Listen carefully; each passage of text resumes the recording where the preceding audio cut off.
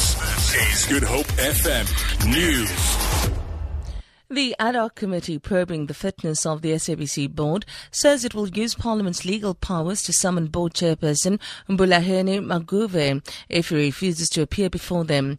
Maguvhe walked out yesterday after the committee would not supply documents to him in Braille.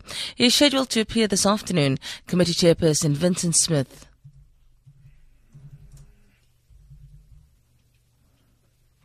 We dispute the fact that we violated his rights, as we said earlier on, but I don't think it's his call about whether he will appear here or not. We will summons him to appear, and at the point that he's supposed to appear, if he has not arrived, we'll take a decision as a committee in terms of the way forward. But we just wanted to put it on record that we have the power to summons anybody to appear before Parliament.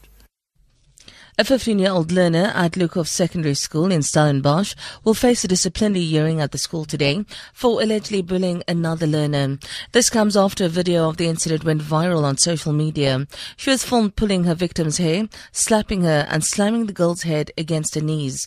The 15-year-old made a brief appearance in the Stellenbosch Magistrates Court yesterday on a charge of assault to do grievous bodily harm.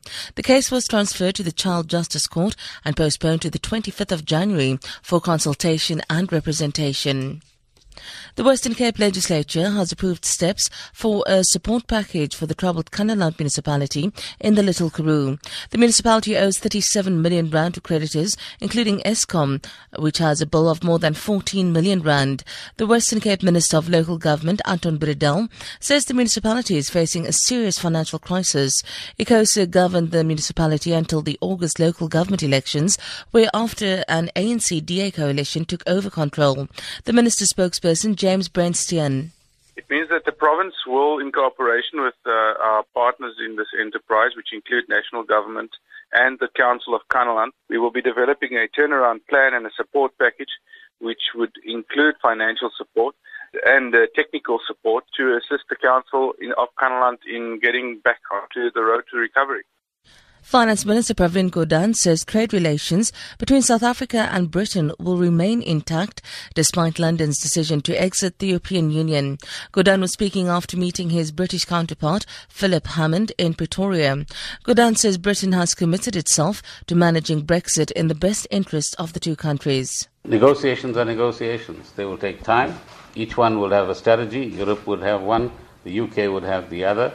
And so we require, within that kind of context, patience as well, as long as there's a continuity element and no disruption.